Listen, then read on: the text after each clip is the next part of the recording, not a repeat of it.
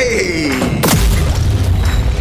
You're listening to Stocks and Sandals, a podcast by Stock Dads for Stock Dads, following two best buds and former college roommates on their journey to master the stock market and the art of being a dad. So pull up your cargo shorts, put on your grass-stained New Balances, and let's throw some stocks on the grill.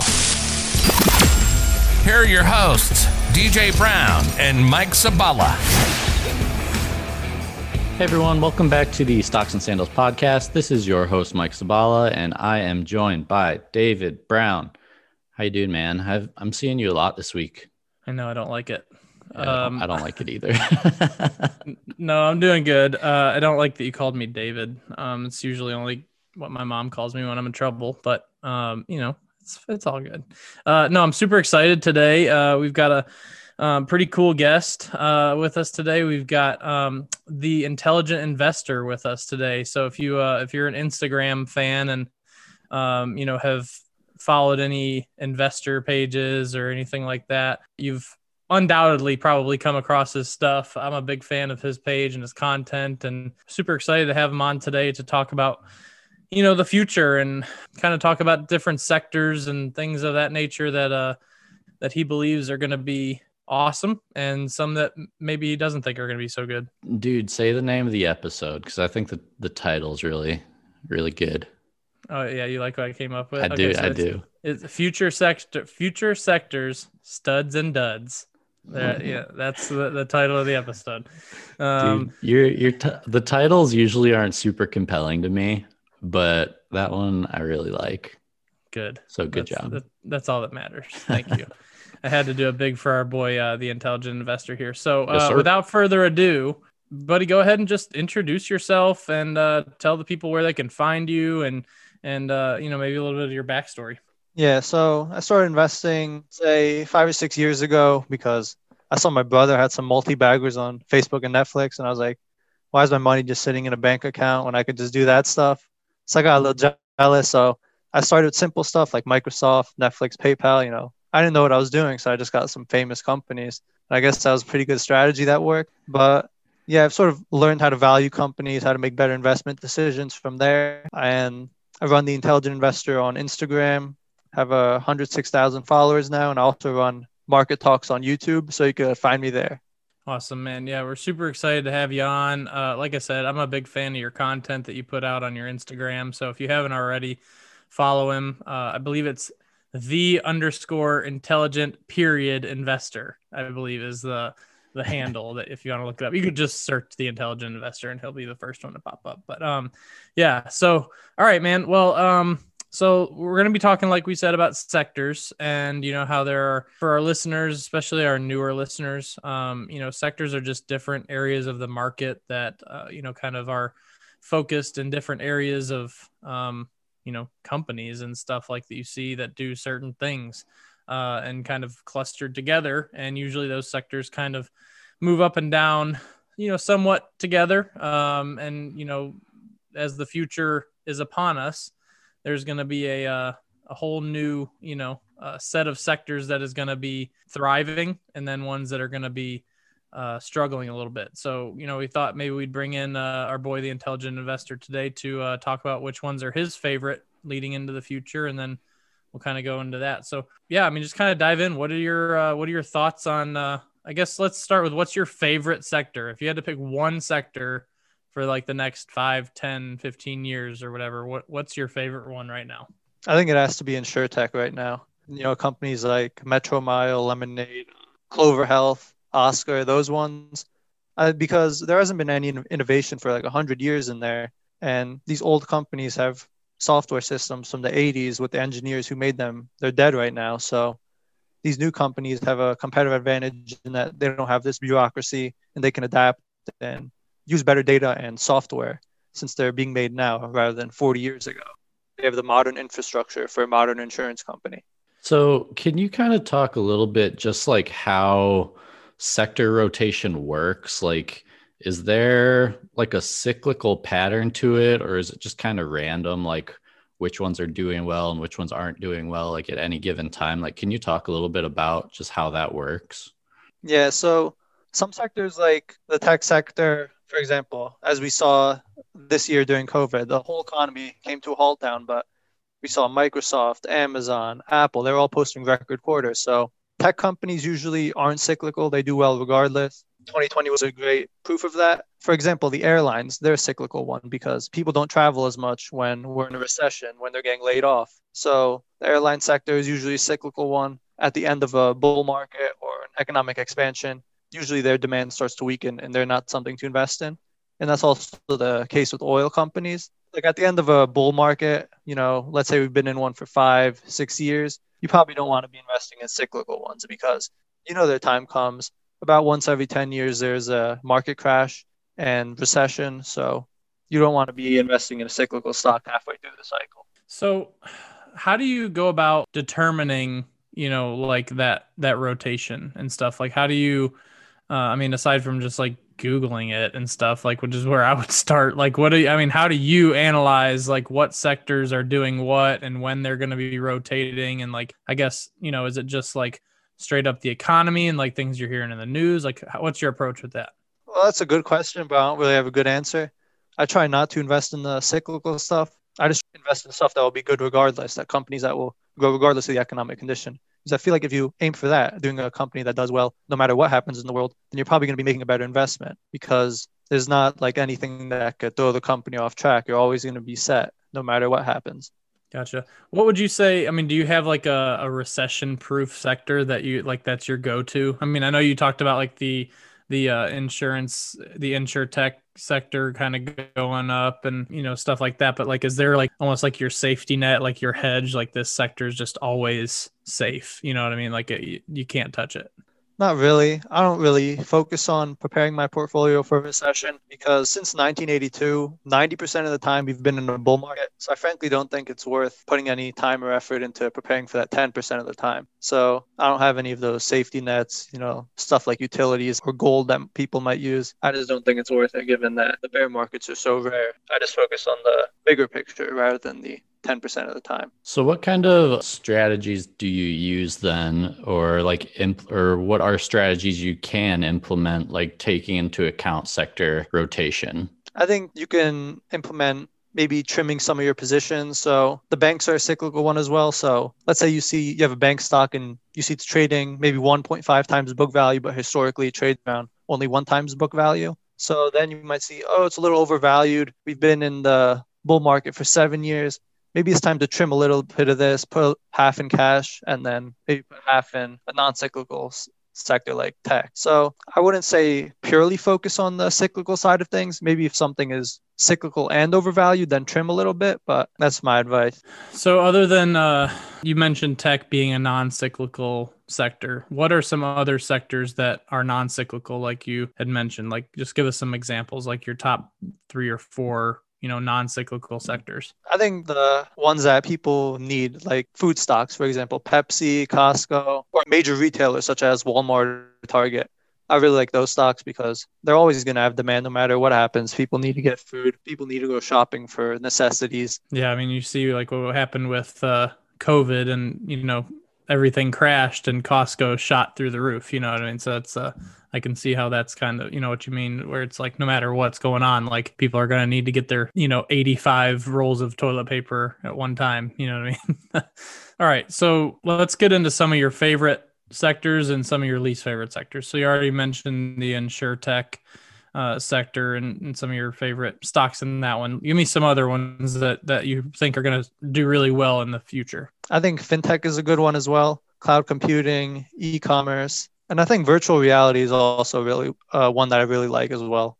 I don't think people are giving that one enough attention. And I guess video games as a whole and video games in general, I like that sector. So what do you like? What do you like about those sectors? Like what makes you think that they're going to thrive so much in the future? So I'll start with fintech. Naturally, consumers go to the most convenient, the easiest thing. And the most convenient thing is doing banking, financial stuff on your phone with a nice UI. We saw that Robinhood wasn't the best platform for trading, but the reason it was so successful is the UI. It was user-friendly. So we're seeing that it's not always about the product, but it's more about the execution and having what the consumers like. So I think that's why these fintech companies are going to win, because they have the designers, they have the tech background to implement these ideas, to both have a better product and have a better interface that's easier to use for these people. And these new fintech stocks are built on technology.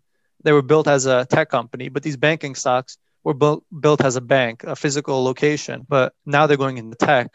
So they're not on their home turf. So I don't think they'll be able to compete as well. So I think these new startups like SoFi, Square, I think that's why they're so successful. They're attracting the top talent of Silicon Valley versus the banks who are getting out of their comfort zone per se. And then for virtual reality, I think that one has a lot of potential because it could be the next social media, for example. Because for social media, you look at your phone, but for virtual reality, you could maybe hop into a server, put on your little goggles and see all your friends everywhere. It could be something like Grand Theft Auto in virtual reality, and that could be the new form of social media, something like that. And I think virtual reality is very underdeveloped, so it's going to be pretty far into the future, but that's something I'm very bullish on. And what were the other ones I said? Video games was another big one, which kind of goes along with the virtual reality. And then what was the other one you mentioned?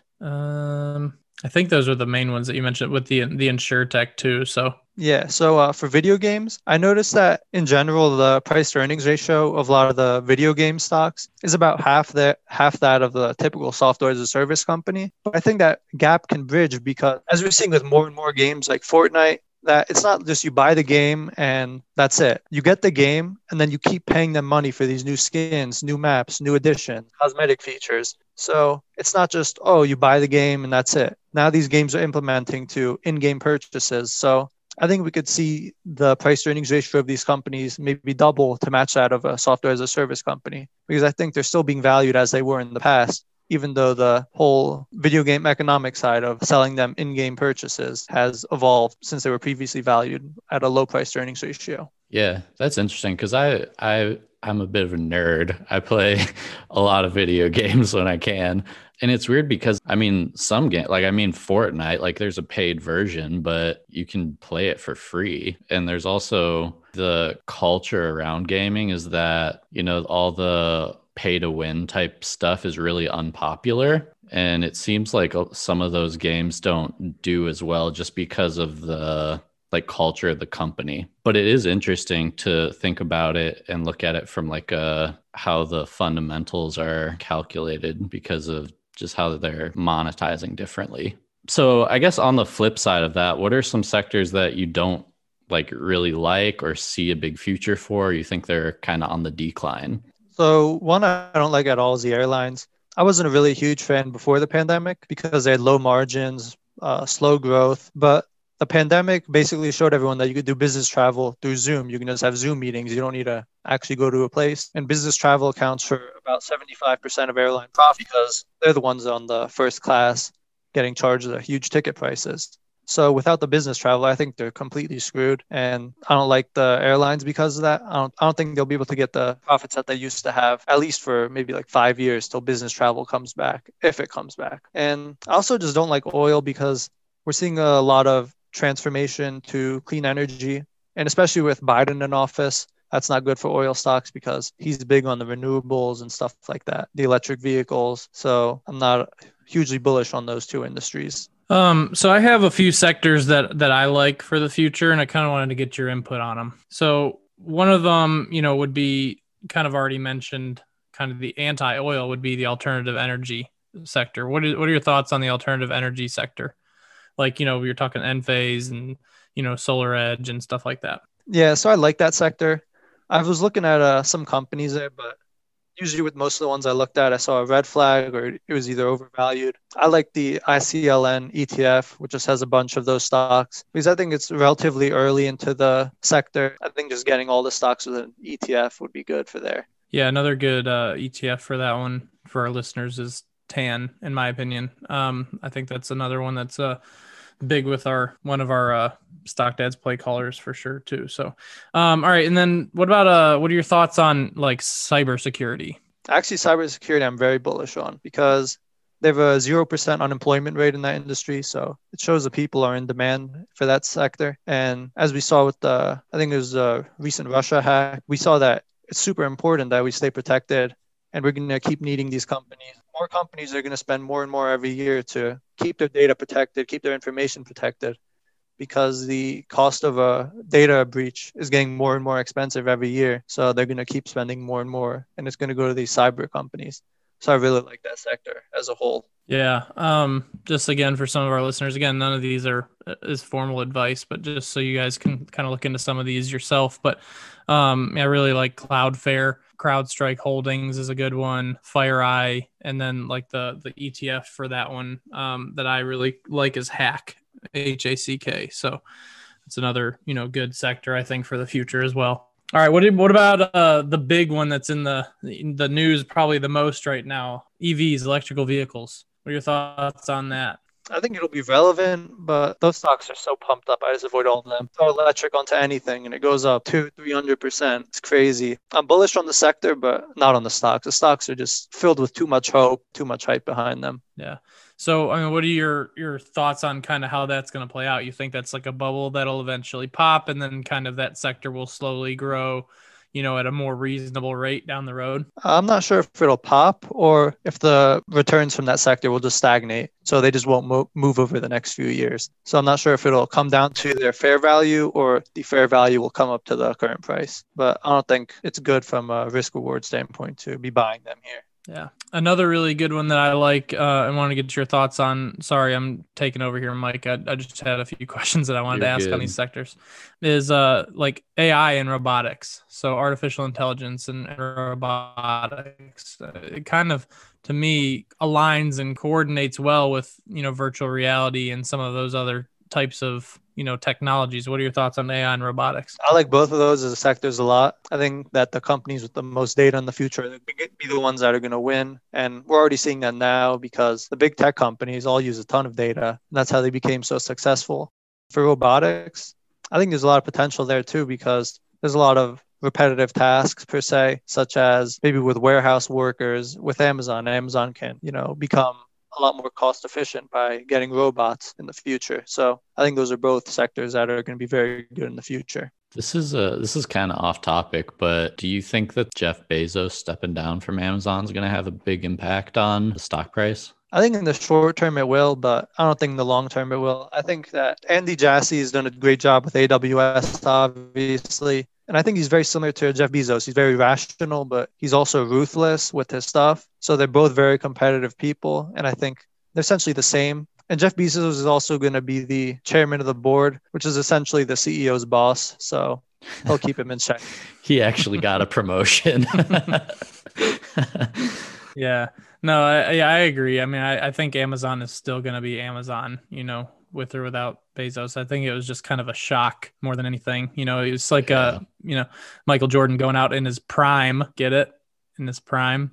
You stole that. I did steal it. I did steal it. Yeah. I did steal it, but it was worth stealing. He went out in his prime. Hey, it was, yeah. I mean, it is pretty good. That is pretty good. It was funny. And so somebody commented on that on my Facebook post in our Facebook group, and I totally didn't even get it. I just went right over my head. I didn't get it. Yeah, no, it went right over my head when he said it. But yeah, I thought that was funny. Gosh. Bezos going out in his prime. Dad joke. Can't beat that.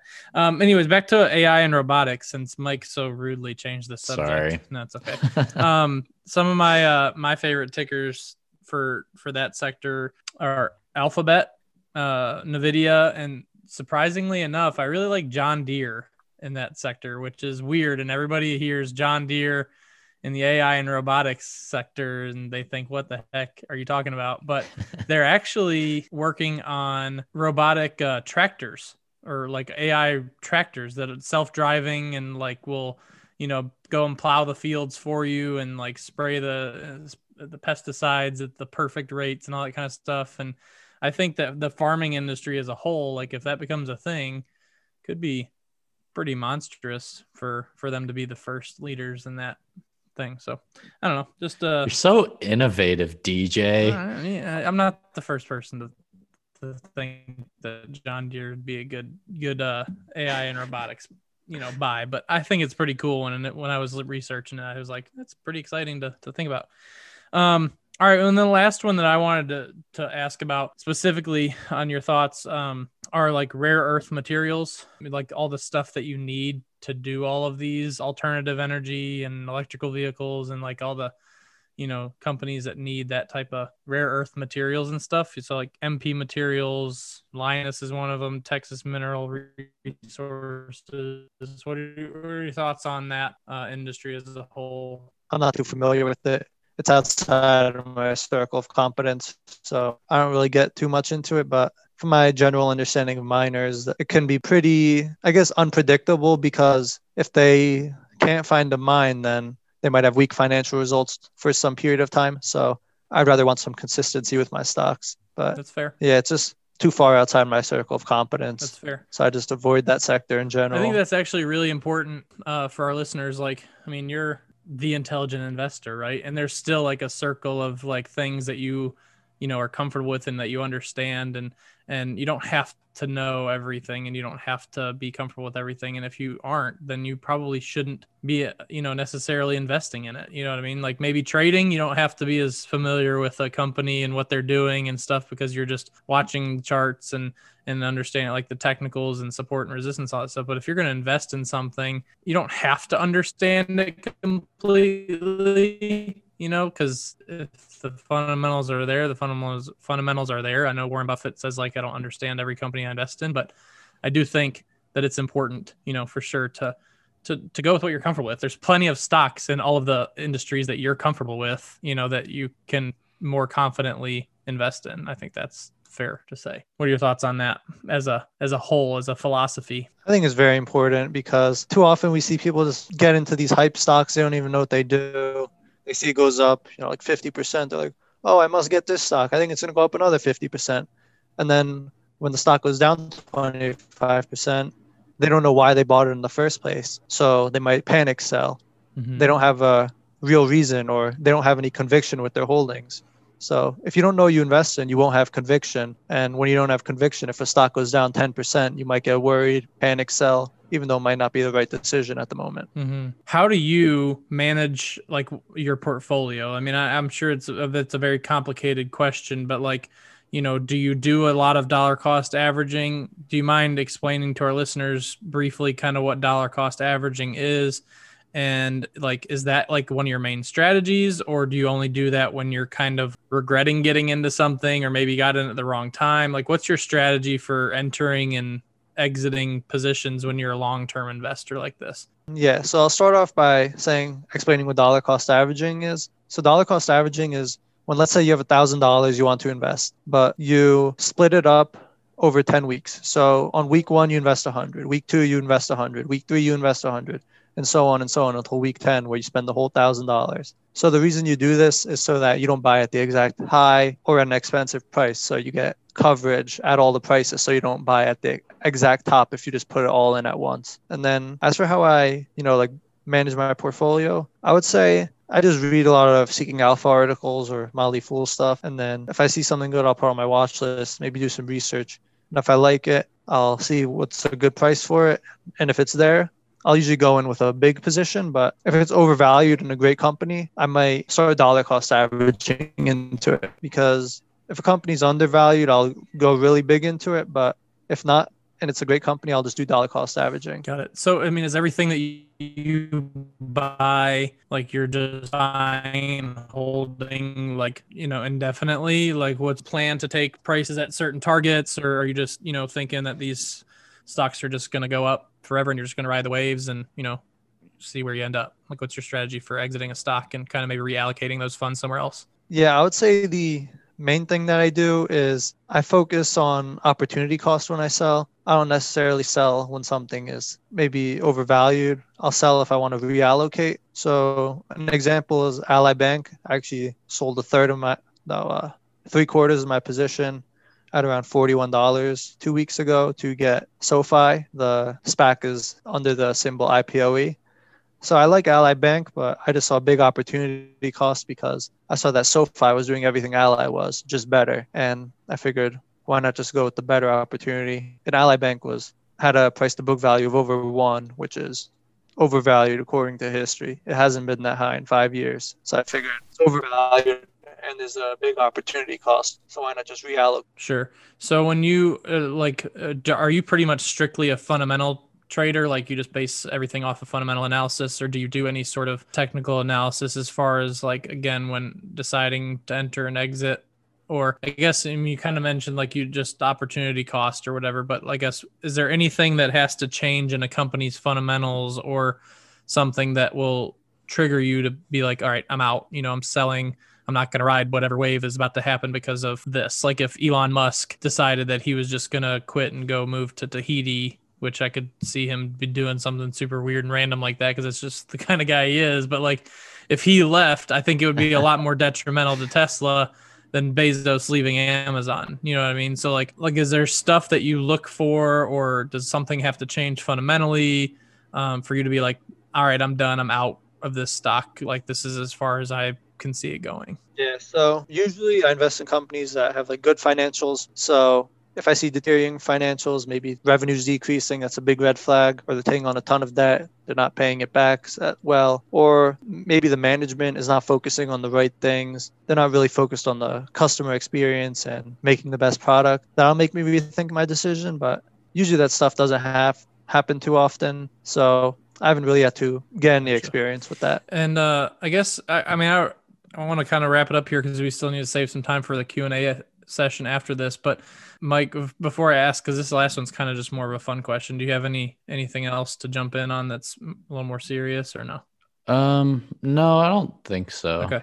So who would you say is your, like, who do you look up to the most, or what investor would you compare yourself with the most as far as that's my style of investing? Who do you think, who stands out to you? Chamath Palihapitiya, the founder of Social Capital. He was early executive at Facebook. I think I really like, because I think he knows what he's doing, because he has a lot of experience from Facebook. He helped take it to a huge brand it is now. He helped expand it and monetize it so it could grow. I think he has a lot of firsthand experience, and he knows what it takes for these companies to win.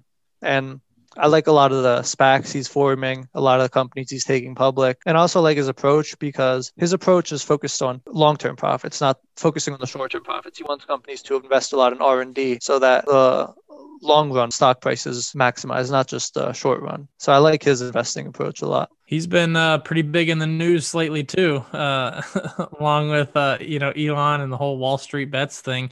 Well, while I got you, I mean, I guess it's a hot topic right now. What are your thoughts on that whole situation and the whole GameStop and the AMC, BlackBerry, all that kind of stuff? What are your thoughts being an investor with an investor mindset, and this being the polar opposite of investing? Did you dabble in it at all, or are you just like, nope, I'm staying as far away from that as possible? No, I knew it was a pump and dump right away, because if people were saying diamond hands, they're saying hold the line. What they were really saying was hold the bag.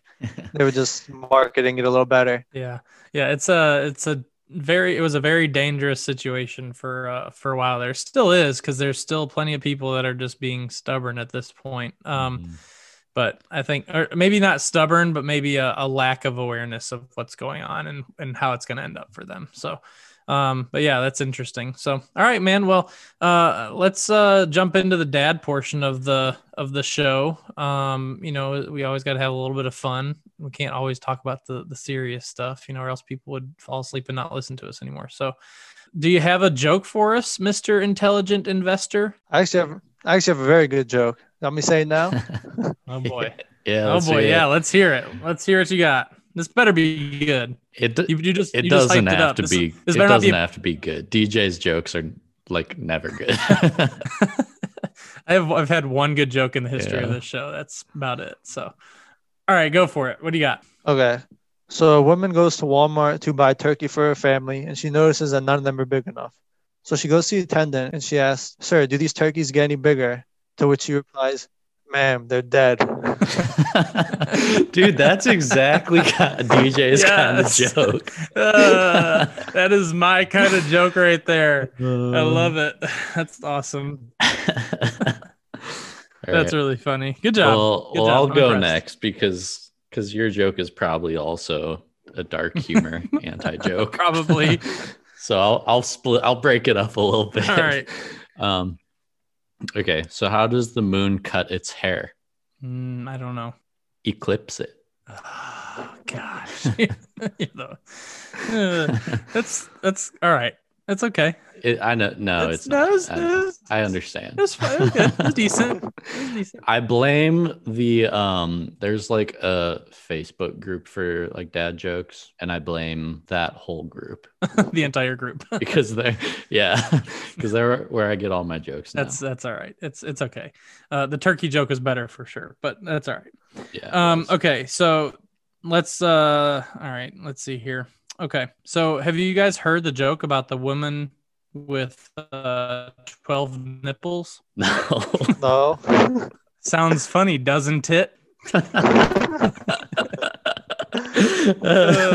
That's pretty good. Thank you. I had to wait for the right moment to use that one because it's PG-13. Yeah. So I've got a somewhat risky joke that I've been keeping in my back pocket too. I wasn't sure right.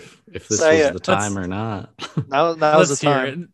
it. All right. Now's the time. So it's I got all that vibe from you, Mr. Investor Man. I just got the vibe that I could be just a little risque with you. That's just how I felt. No risk. I'm no glad reward. There you go. That's the investor mindset right there. That's a trader's mindset right there. All right. Anyway, go ahead, Mike. All right. So what did the O say to the Q? I don't know. Your dick is out. Wait, hold on. To the what? You have to look at how they're shaped, dude. How they're shaped. I still don't get it. A Q is just an O with a little guy sticking out. Okay. I get it. Okay. That's pretty funny. I guess I'm a little ashamed at how much visualization I needed. I'm a little ashamed at how much explanation it needed, but it was good. It was funny. All right.